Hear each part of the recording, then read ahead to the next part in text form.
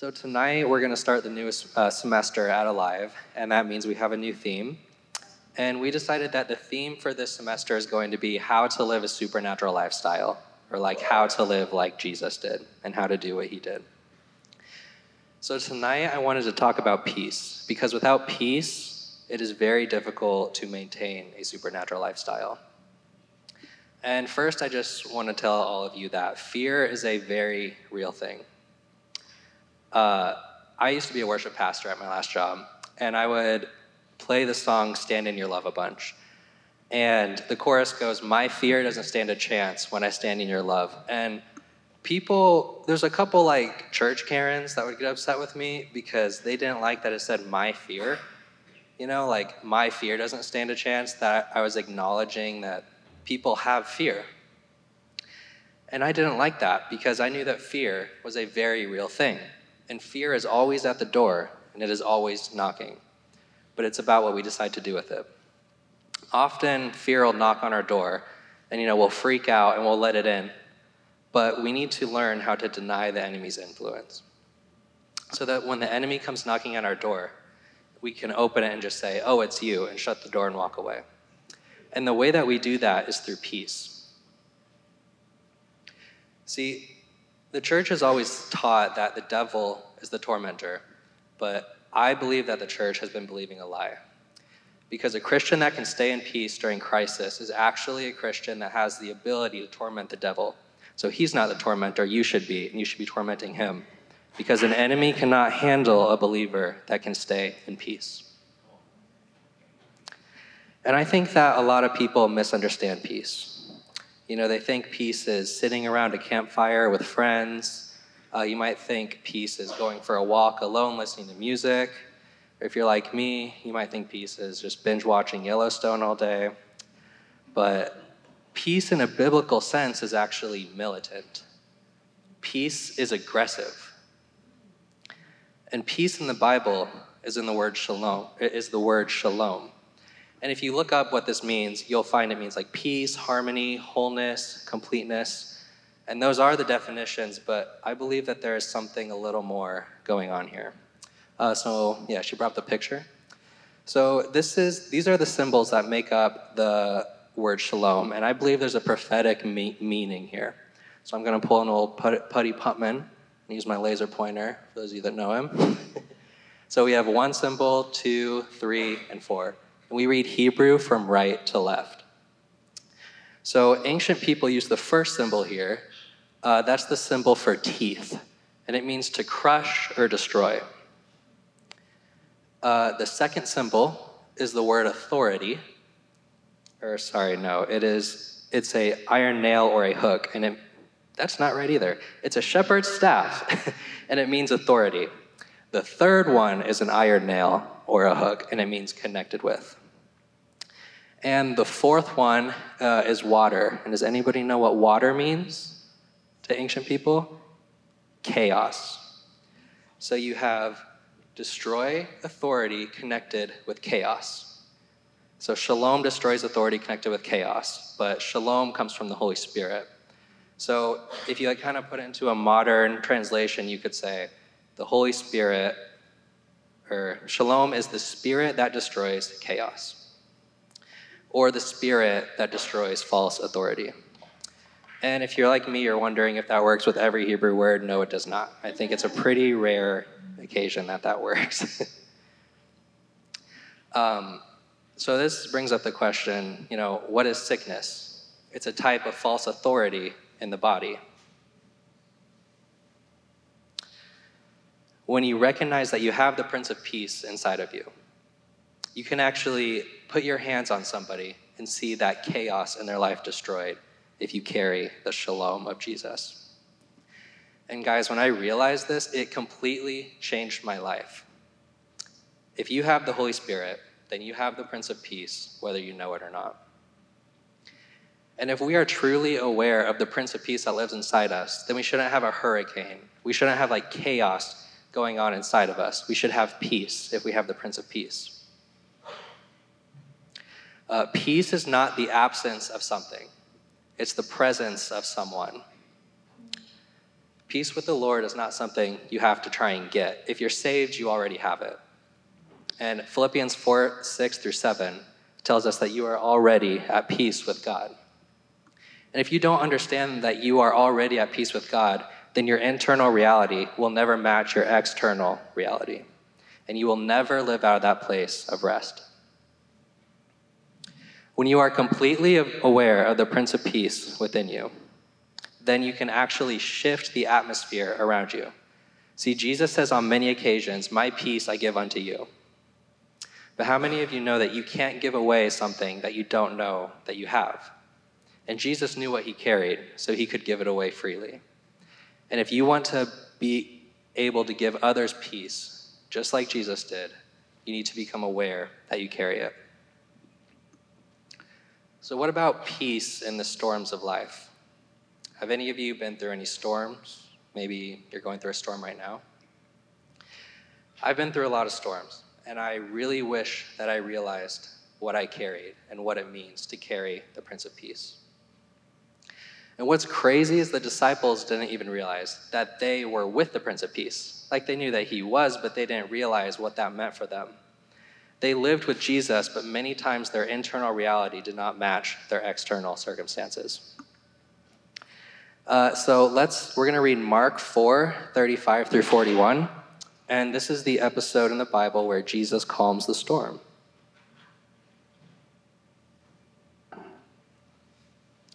As evening came, Jesus said to his disciples, "Let's cross to the other side of the lake." So they took Jesus in the boat and started out, leaving the crowds behind, although other boats followed. But soon a fierce storm came up. High waves were breaking into the boat and began to fill with water. Jesus was sleeping at the back of the boat with his head on a cushion. The disciples woke him up, shouting, "Teacher, don't you care that we're going to drown?" But when Jesus woke up, he rebuked the wind and said to the waves, "Silence, be still." Suddenly the wind stopped and there was a great calm. And then he asked them, "Why are you afraid? Do you still have no faith?" The disciples were absolutely terrified. "Who is this man?" they asked each other. "Even the wind and the waves obey him."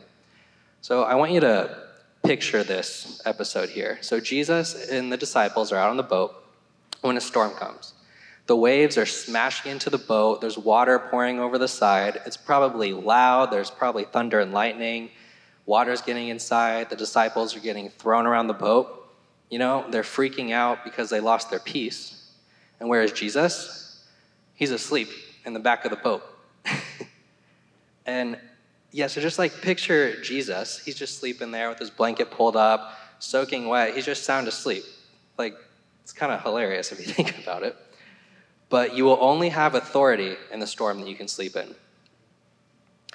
You know, the disciples were like, "We're going to die." And I can just imagine them arguing, you know, like John's probably freaking out at Peter, like, "Did you get the life jackets?" And Peter's like, "I told you to grab them." And he's like, "Oh, well, now we're all going to die." And look at Jesus. He's asleep in the corner. We should probably wake him up. Someone go wake him up. And when Jesus wakes up, if you look at his response, he doesn't say, "Oh my gosh, this is the end. We're all going to die. If you had waken me up 30 minutes earlier, then I probably could have done something, but better get our life jackets on." Peter forgot them. He doesn't lose his peace, though. Did you notice that? It says he rebuked the storm, and then he said, "Peace." And I know what it's like to lose peace in your storm. If you don't know my brother, his name is Ethan. He played drums last Sunday, I think. He led worship the week before. If you don't know him, it's the guy walking around here that looks just like me. But if you don't know, in 2015, I believe, he was diagnosed with cancer. And I found out in a very unique way. So I was a senior in high school, and I was doing a radiology internship for one of my classes. And I walked in, and my supervisor was like, "You're going to go sit with the radiologist today," because I could go to like nuclear med or x-ray or anywhere there. And I always like sitting with the radiologist because I learn the most. And that day, I go and sit with one of them, and he's reading through the scans, and I knew that my brother was going in to have a scan of his knee for a sports injury. And he pulled up a scan, and read it for the first time, and I heard the words mass. Like, I've seen it before. I've seen masses before on x-rays and MRIs, so I knew what it was, but it wasn't processing when I saw his name, and then I saw what I was seeing. And I heard the radiologist say things like mass, osteosarcoma, all these medical terms, and I had no idea what he was talking about. And then I just remember the radiologist said, yeah, this kid's gonna have a really tough road ahead of him. And nothing was processing in my mind, because I just could not understand what was even going on. So then, after I was done in there, I went back to x-ray, and in this hospital, you just kind of stand in a room until a patient comes. So I was on my phone looking up all these words that I heard. And I typed in osteosarcoma, and it was common. You commonly find this in younger kids. You'll find it from sports injuries is how they diagnose it. And I was just all these thoughts were going through my head. I was just like what? I just couldn't believe it. So I just decided to leave. I didn't tell my supervisor. I didn't tell anybody. I just walked out. And I walked out of the hospital. And you know who was waiting in my car? Fear.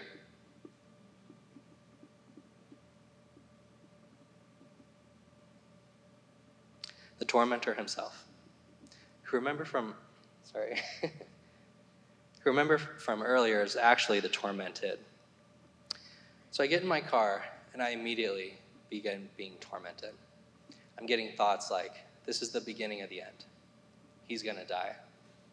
Think about all the pain he's gonna have to go through. And this is why Paul tells us that we have to take every thought captive. Do you know how horrible that drive home was? Because I decided to partner with the Prince of Fear. Another example that's a little lighter. I'm absolutely terrified of the dentist. And every time I go, nothing bad always happens. I'm always fine, but the weeks and the days leading up to it, I just get anxiety. It gives me anxiety right now just saying the word dentist. I just started thinking of all these hypothetical scenarios, I might have to get all these fillings or maybe even a root canal, but it never happens, And I always leave afterwards. I'm like, that wasn't that bad. I got my teeth clean, whatever. And I always just think why do I allow the enemy to get his way and cause these feelings? The spirit of fear loves to take something small and create a crack in it and then go into that thought and say things like, you're gonna have to get some fillings. You're gonna have to get a root canal. You're gonna die in there. Thoughts like that. But do you know how often do you realize how often we partner with worry and fear? Most of the things that we worry about never happen, and we allow our external reality to become our internal reality. In these situations, the Prince of Peace was there. I just didn't recognize him because I had the spirit of fear shouting in my ear all these things that are probably never going to happen. We must learn how to live out of that place of rest and peace, so that when everything around me is going wrong, that external storm doesn't need to become my internal reality. So if you're in a house and it's storming outside, and you go and open the window, what's going to happen? The rain's going to get in. The wind's going to come in. The storm's going to get in the house, right? But for the believer, you should be able to go and open up that window, and your peace should go out, and it should calm the storm. And see, this is the peace that Jesus walked in. He walked in such peace that he had the ability to speak to the atmosphere around him, and it would shift. His external reality was not his internal reality. His external reality became his internal reality. And how often do we recognize that we carry that same peace? See, we have the answer. We have the cure for the chaos going on in this world, but many of us let the chaos of this world become a part of us, and we wonder why we don't have authority over it. We don't learn how to sleep in our storm. How aware are we of the indwelling presence of the Prince of Peace? And God wants us to do something with this shalom that we carry. So I had this thought, what is cancer? It's chaos in your cells. What is arthritis? It's chaos in your bones. What is asthma? It's chaos in your lungs and airways. What is autism? It's incorrect delta waves in the brain, so it's chaos in your brain. And I use that example because Bethel Church has a ministry centered around shalom, specifically for healing autism. They have a pastor there who speaks shalom over people, and he sees kids that are in special needs class over 1 to 3 months. They get out of those classes and they become top of their class. It is just a crazy testimony going on down there. But all of these things are chaos in the body.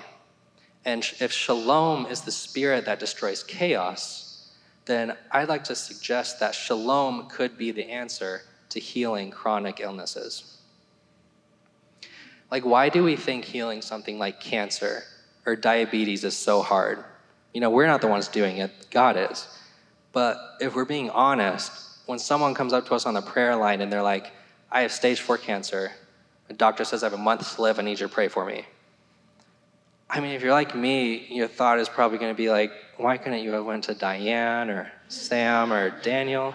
And then when we do pray for them, we pray with such low confidence. We don't believe that they're going to be healed right then and there. But then if someone comes up to you and they're like, I have a little pain in my finger, you're like, I got this. Holy Spirit come. But why do we pray differently? Why do we have different levels of belief? Why do we have different levels of confidence when we carry that same shalom that Jesus carried? We need to become aware of that shalom that we carry. So we're going to look at one more passage here, and it's Mark 5:25 through 34. And this is the episode in the Bible of the woman with the issue of blood. A woman in the crowd had suffered for 12 years with constant bleeding. She had suffered a great deal from many doctors. And over the years, she had spent everything she had to pay them, but she had gotten no better. In fact, she had gotten even worse. She had heard about Jesus, so she came up behind him through the crowd and touched his robe. For she thought to herself, if I can just touch his robe, I will be healed. Immediately, the bleeding stopped, and she could feel in her body that she had been healed of her terrible condition. So Jesus says to the woman with the issue of blood in verse 34, your faith has made you whole. Go in peace and be healed of your affliction. But how many of you know that English is not God's first language? So in Greek, this actually says go into peace. It doesn't say go in peace. It says go into peace. So step into peace, right? And I believe that here Jesus is giving us a key to divine health. The key is that she wasn't in peace. And then he says to her, go into peace, because the healing had already happened when she touched Jesus. And then he said, your faith has made you whole, go into peace. So maybe the key to divine health or maintaining your healing is walking in peace and not partnering with the opposite spirit.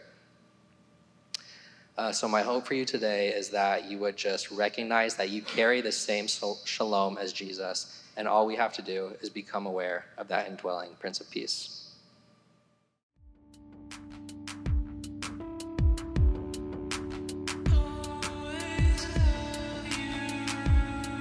Thanks so much for listening to our podcast. For more info, please follow us on social media at Alive Vineyard College or check out our website at thevineyardchurch.us/alive.